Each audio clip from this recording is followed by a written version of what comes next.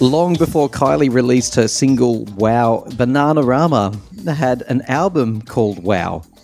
Are you sad like me and find little bits and pieces like that really, exciting? I am one of those people. When Kylie released Wow, I thought, oh, Bananarama, wow. Funnily enough, there is no song on the album Wow called Wow by Bananarama, which bothers the small brain of Tim, I have to say.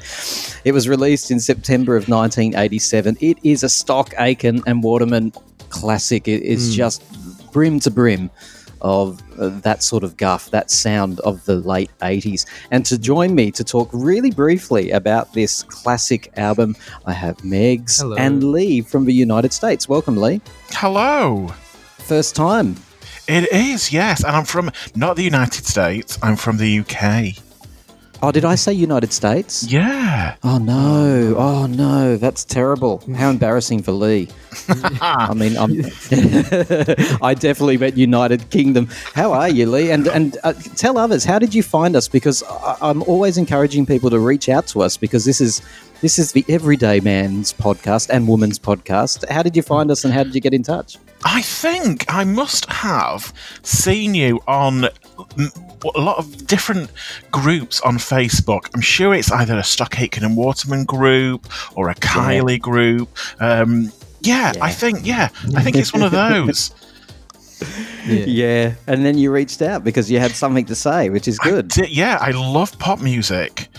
Yes, that's what we're all about, isn't it, Megs? Yeah, that's our big passion. Now, Megs, before we go any further, a big announcement today for the people that listen regularly to us, of which there are dozens now. Isn't that exciting? You've turned 18. Oh, yes, that's true. Yes, a few days ago I turned 18 and now I can go into... it's different in Australia to most places, but I can drink alcohol in public now, so that's very exciting. Well, I've been allowing you to do that since you were 9, but absolutely legally you can do that now, which is fantastic. Yeah. And like Frank Spencer often says, I'm a man. Yeah, you keep saying that, but I just consider myself a young man or a young adult. I don't feel like a man yet. Well, you're wearing the beret, though, and that's a good start. No, I'm not. This is excellent stuff. No, it's very exciting. I was like, honestly, for everything that I say, it was a very emotional time for me. I actually didn't cope in the days leading up to your 18th birthday. You were with your mum a lot, not here, so I got to go fetal without you watching. It was a big thing to think back about when you were emerged via tongs and prongs into this world and your head came out like Mr. Whippy Cone. It was, I got to reflect on all of that and where did the time go, right? Yeah, I know. It has been, it is crazy. It really crept up, didn't it? It really did creep up. Yeah. For you, possibly not so much. You were living the childhood, but for me, yes, it crept up. Yeah. No, it came out of nowhere for me too. I can't believe it. Yeah, I know. And come on, I usually wouldn't do this. And apologies, Lee, just on the sideline there. This is really rude. Mr. Lee from the United States. Tell us, what surprise did you get over there? Oh, yes, I got a new car.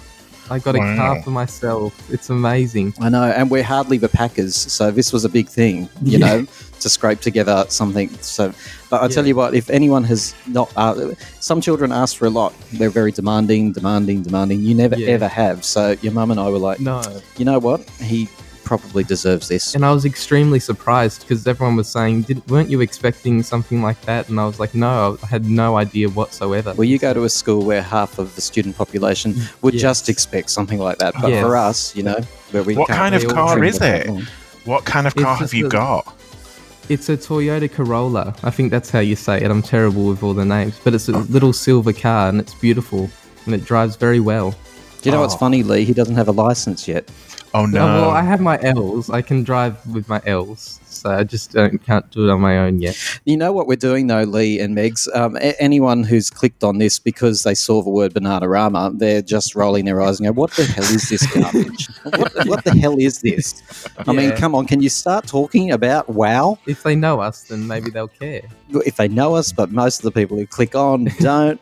Welcome, Bananarama fans. You are a steadfast group, I tell you, because this girl group still exists and they're only releasing music every couple of years, and it's very hit and miss. Their last album was, the single off it, the 2 singles I think there was, were really quite good, stuff like that. Yeah, were really good, but the album, yuck. Really? Wow, it made me high dry reach, Dad. whatever you say. Oh, That'd be so no. harsh. Well, no, it was pretty bad. I listened to it once, and usually I give everything a go 3 times before I can make up my mind. That I wonder if anyone disagrees with you. Well, if they do, I'm sure they'll leave me slanderous nasty comments like comment. they usually do. That damn Australian and all the nasty things I've been reading over the past couple of weeks. Thanks for that, by the way, guys. Keep leaving those nasty comments. Yeah.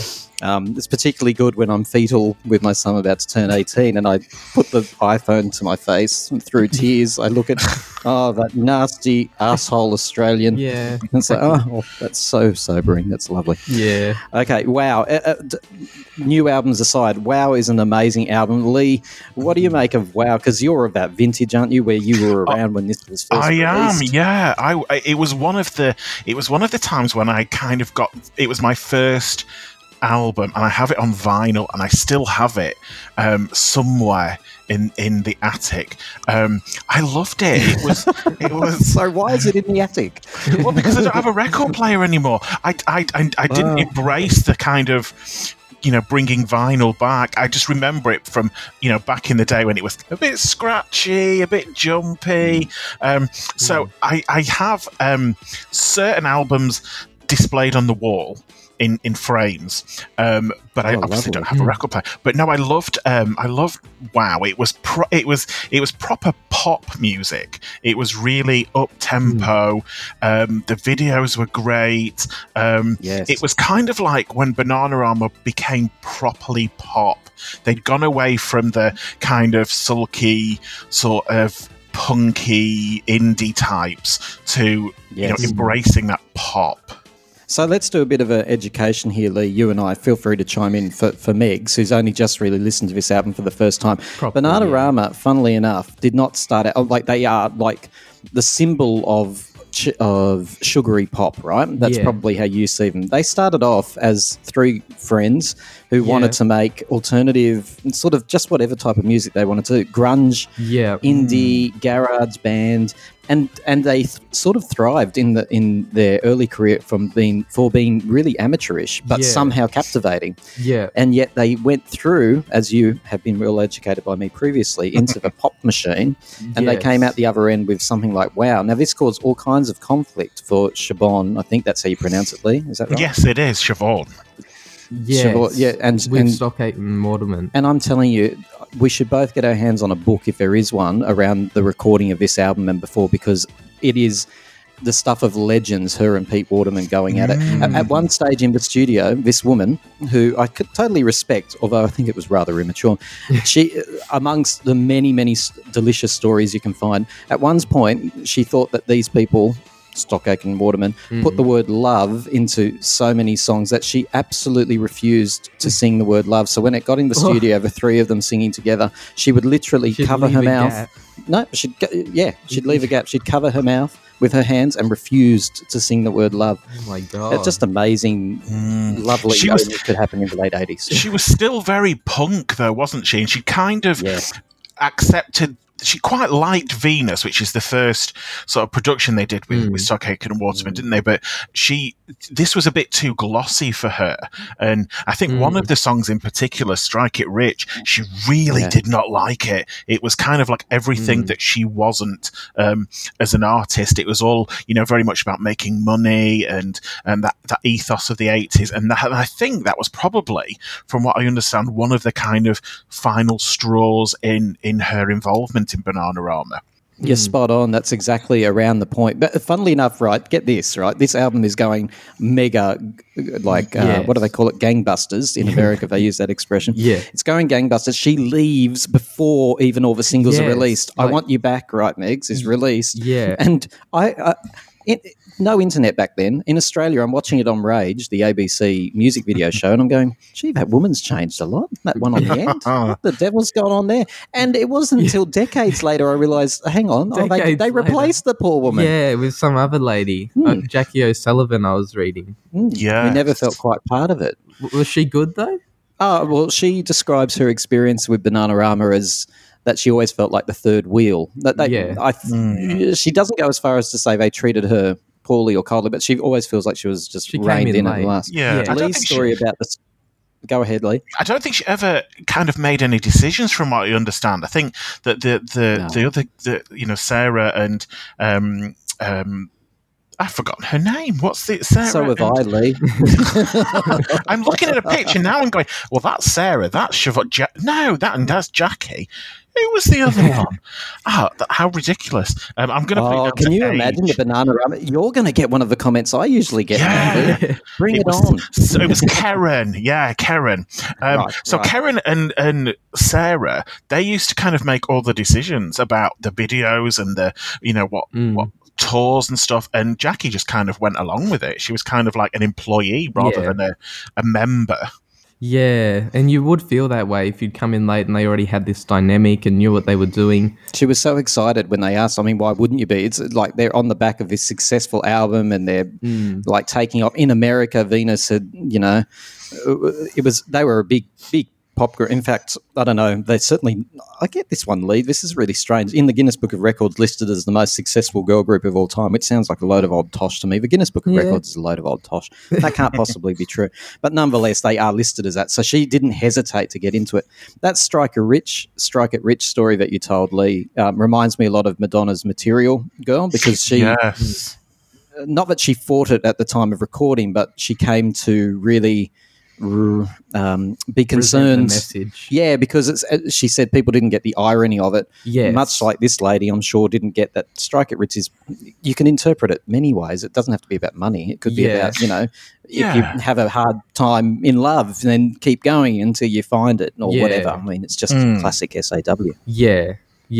And it's a shame she left because, like, the other two were willing to sort of evolve and move forward into a new sort of genre. And, it would have been good if she'd stuck around. Like, it seems a shame to me. Funnily enough, they never had really big success after this album. I mean, that some fans would be booing me for saying that, but they never reached the dizzying heights again. Yeah. What stands out on this album, Lee, for you? I mean, there was some killer singles off this, wasn't there?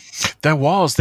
I'm surprised it didn't. The actual album wasn't as high in the charts as I remembered it. I remember it being everywhere, but I think it kind of only got into the 20s in the UK. But yeah, there was a lot. There was like a run of like their most popular singles. I Can't Help It, I Heard a Rumour, Love in the First Degree, Nathan Jones, and I Want You Back. Massive singles. I really liked the album version of Nathan Jones because it kind of went on for about 5 minutes or so. But it was more. It sounded, I felt, better than the single version that they released. Yeah, I agree with you. I've been listening to the album version. The one thing I didn't realise until recently is, okay, you said it was one of your first albums, or possibly I think you said firstly. For me, I had a little cassette drawer, which cost me $5, and that was a lot. That was all my savings. And then I started putting my cassettes in there, right? 3 drawers, very satisfying. That's when I started... been introduced to the world of cataloguing, quite frankly. And my first cassette and only cassette out of these 30 slots in the drawers was Kylie, because that was my first ever album. I sort of won that. I won a Father's Day competition. My dad won a $100 voucher, and he said, "Do you want anything?" And I had never realised, a bit like you, I didn't really ask for much. And I said, "Oh," and they brought me the Kylie cassette. Anyway, Bananarama Wow was the second cassette I had, and this is quite a short album. It only goes for about 40 minutes, but it was delicious. The whole thing was amazing from woe to go, frankly. I don't think there's many fillers in there for me. And from what I'm reading here, it went really well in Australia compared to everywhere else. Like, we just sort of lapped this one as usual, albums that aren't as successful in other territories, they do well in Australia because we have the best taste. Impossible Princess was one of them by Kylie. Yes, it looks good for us. I like that a lot. I did. We pick up on we have taste, Lee. You do. I have to say that. Although I'm going to question Peter Andre, but it's not about him today. It's about Banana. Hang on, he's definitely not Australian. We have this habit in Australia of saying, like Russell Crowe, probably New Zealand, but we go, no, he's Australian. He's good. Peter Andre, who probably technically is Australian, we like to say he's probably from the Greek islands. Right. Yeah. We've definitely disowned Peter Andre. Although I've seen him in interviews, he seems like a lovely man. Unfortunately, after all this time of thinking that wiggling man with the open shirt from back in my day turns out to actually be quite a nice man. I saw him interviewed on some YouTube video recently. Anyway, we digress. So again, we're not going to go track by track. For people who are familiar with our podcast, we usually go for an hour. We're not doing that with these. These are short, sharp, snappy, just overviews of albums, and we're going to give it a score. How juvenile is that? But before we do, what's your standout track, Megs, for this? And what are the duds? Well, for me, Love in the First Degree has to be the standout because me and Mum really like this song together. It's sort of like a memory song for me. Oh, look, if your mum likes it, then it's probably in the dud pile, isn't it? No, we have this video clip CD at home, which has all Like a video clips from the karaoke type 80s thing. and 90s. Yeah, and Mum loves this one to death, and so do I. Do you know how many people, I know this is inappropriate, have like it caused some sort of sexual fantasy? This is, like, hear me out on this. Without all these, I've got about 5 people that I know, unrelated to each other, don't know each other, who've said to me, and I'm talking all sexual orientations too. I know 2 straight guys who've said to me, oh, back in the day, that film clip, I used to dream about that. I used to wake up. I think it's something to do with the whole prison thing. And, and you know. It is a scenario that they set up in the video clip, I guess. But then some gay friends that I have too talk about the dancers in it being their sexual awakening. Oh, right. Oh, And well, even your yeah. sister, who's 10, she watched it for the first time. Yes, and she was like, scandalised. She was scandalised. And I'm thinking, compared to, what's that cat woman? Oh, Doja Cat. Doja Cat. Like, I'm thinking, seriously? This is nothing. But she got down and did the movement. And when Lacey did it on the floor here, I went, stop that. Cut it out. That's really not okay. Yeah, no. And I never actually saw it that way, even for a second. I was just always in love with the music. Not until you saw your 10-year-old sister down there doing that funny crawling thing that they do in that video clip. That was just supposed to be a funny thing because then they can pop their heads up. I know. It's just a light-hearted video. But anyway, it's a very... Until a 10-year-old does it. Yeah, I love that video and love the song, and it's just got a lot of good memories for me. Any duds? No, and I would also say that's probably not my favourite song in terms of the music on its own. If you didn't have the memory attached to it, I'd say I Can't Help It might be my favourite.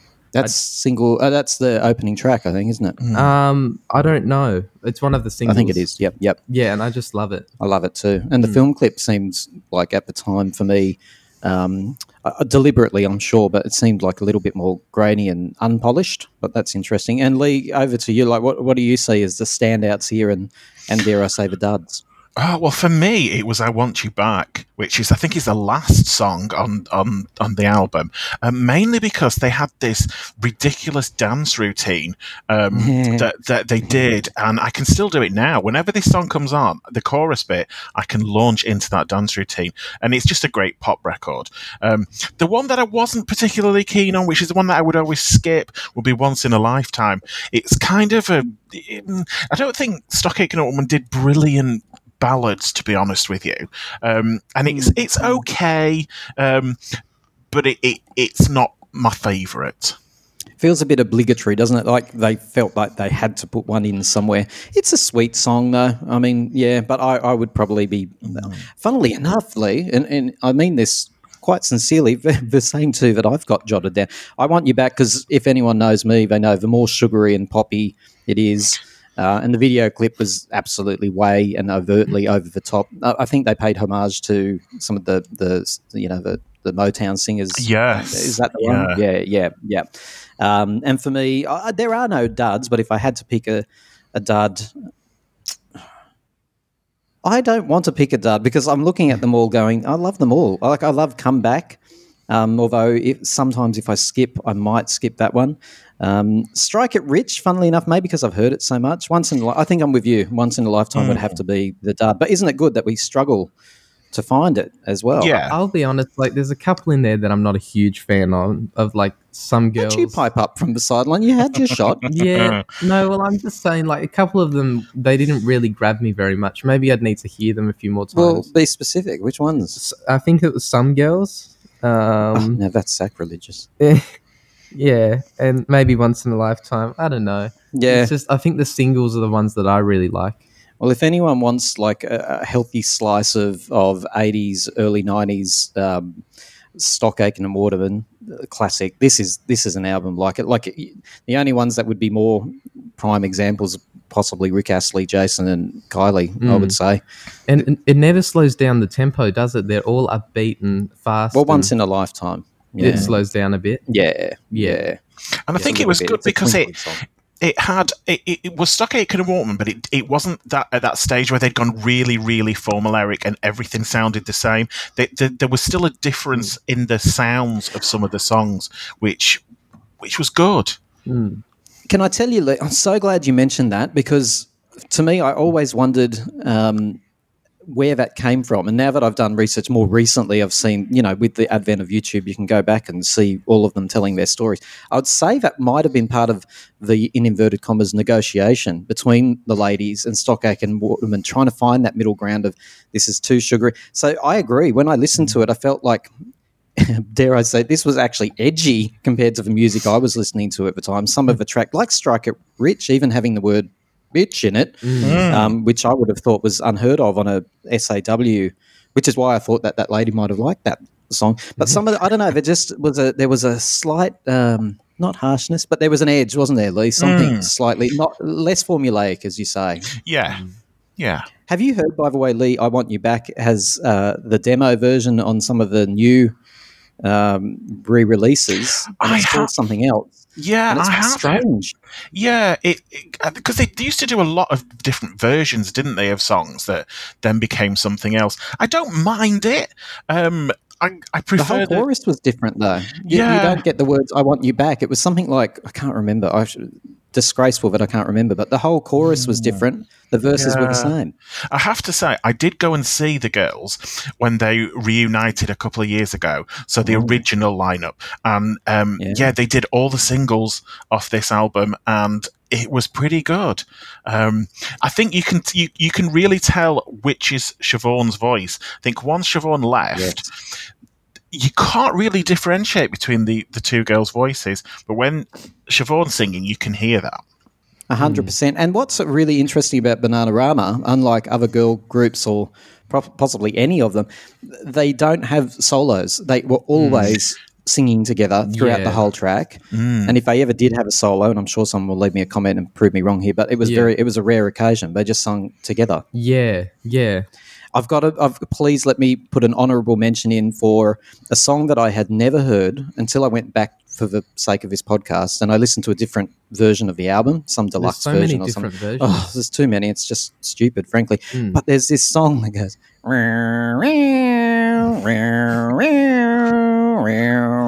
the whole time, right? And I'm thinking, this is bizarre. And then it's like dirty, dirty, dirty, dirty. It's one of the funniest songs I've ever heard. I was actually laughing hysterically on my way to work. It's called Mr. Sleaze. Oh, and right.